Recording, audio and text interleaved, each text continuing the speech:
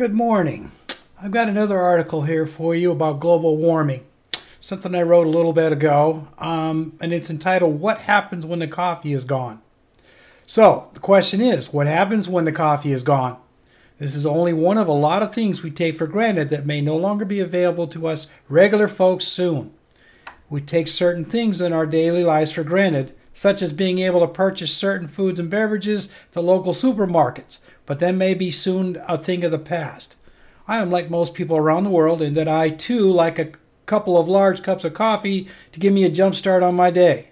How many people realize how hard that really is to come by? Coffee beans primarily come from mid-latitude countries around the world, as they have, for now, perfect climate for growing these precious beans loved by everyone.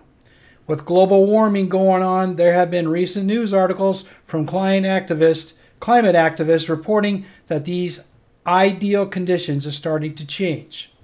When a certain plant needs a perfect climate to grow, and in that environment changes, the obvious thing happens.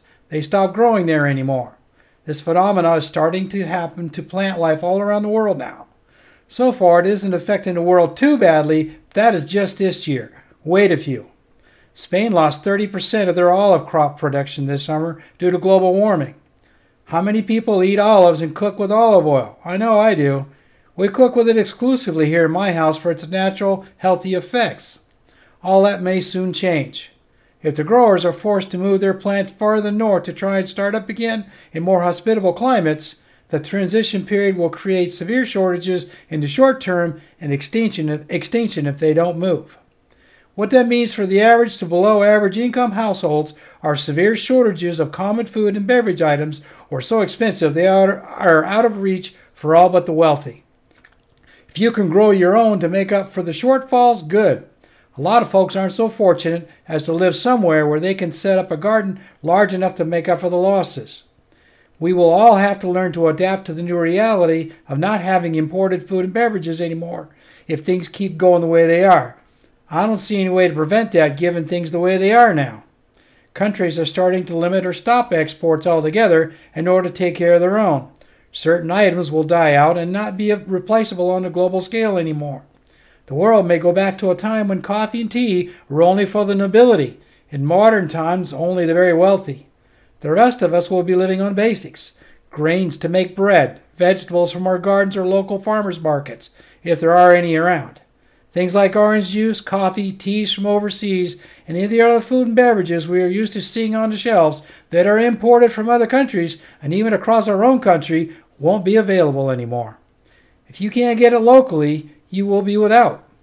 I'm fortunate that where I live, we can grow a small number of vegetables and have access to some small farmers markets in season. We have already started taking care of ourselves by purchasing a freezer and canning some of the garden vegetables we grow.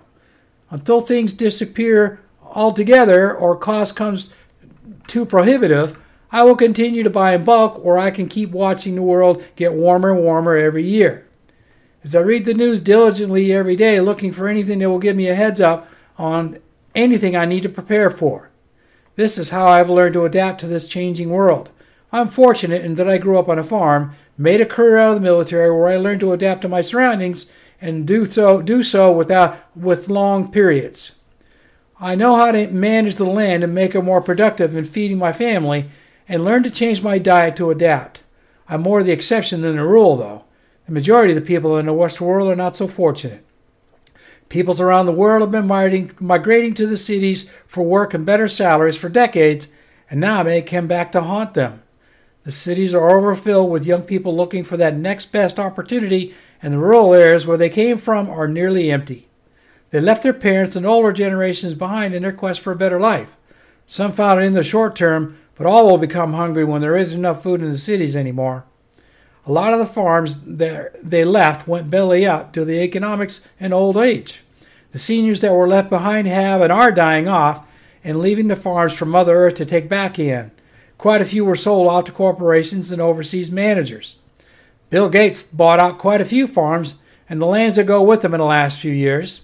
Overseas corporations from China are investing heavily in America's breadbasket since the Americans can't manage them anymore. I don't know what Bill Gates intends to do with his new holdings, But it doesn't take too many brain cells to figure out what the Chinese and other overseas investors are doing with the fruits of their new investments. Ship it all overseas to take care of their tribes. Leave the Americans to stand by as their food goes somewhere else instead of into their grocery stores. This is what happens when folks get desperate or greedy and only think of profits today and not the future of mankind. Some were left with no choice, as they could no longer keep their farms profitable anymore. The old saying about how you can't take all that gold with you to the afterlife appears to be lost on people nowadays. Corporations have a nasty habit of doing that. When they decide they want something to make themselves richer, they can afford to pull out all the stops to get what they want, such as large tracts of farmland. Where does that leave the average to below average households? Holding an empty shopping basket. As global warming increases and the world's fertile lands decrease, corporate farming will be stepping in to even more scarf up and gather up more fertile growing lands to increase their profit margins. Maybe not in my lifetime, but possibly in my grandchildren's lifetimes, the independent farmer will just be another story in history books somewhere as something that used to be like so many other things. With the onset of global warming and the decreased availability of habitable land to hold all the people, corporations will take over more and more of everyone's lives. They already own some governments and will own even more as time goes on. When they finally own the majority of the world's governments and habitable lands, ordinary people will likely just become another commodity for profit somehow. Until that happens, humans have a chance to turn that back around, if they can get their heads out of the capitalism sand. People need to start paying attention to what's going on around them outside their neighborhoods before they lose everything. Migrating to Europe and North America isn't going to solve their problems. Of course, you can't tell them that. All they know is what their social media is telling them, and I don't mean Twitter or Facebook or whatever. Most of them all have no access to internet social media. Social media for the poorest climate migrants consists of the internet when available, but more importantly, the profit makers who charge exorbitant sums to transport desperate, hungry people from places where life is near impossible to one based on tall tales of golden cities over the northern horizon. Tales of wonder and free food, shelter, and jobs so they can provide for their families once they get wherever the coyotes take them. A lot of them die on the way. There are stories of boats sinking with all hands nearly every week, migrants drowning in the rivers, dying of thirst in the deserts, and so on. But they still come. Countries like Canada, who have been so welcoming in the past, are starting to rethink that a little. Other countries have been turning migrants away for years. The Canadian French are starting to say no to allowing any more non-French speaking immigrants into Quebec. The western provinces have been complaining about that for a while.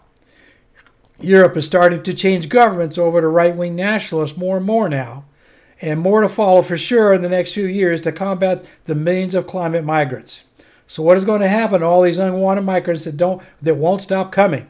Wars. Small local dust-ups at first to keep the migrants out, escalating to more regional and possibly continental-wide conflicts like the global wars of the 20th century. More nationalistic leaders will become the norm soon. They aren't afraid to use force to maintain their standard of living. Enjoy your coffee while you still have it, as it may become a thing of the past like so many other things we take for granted now.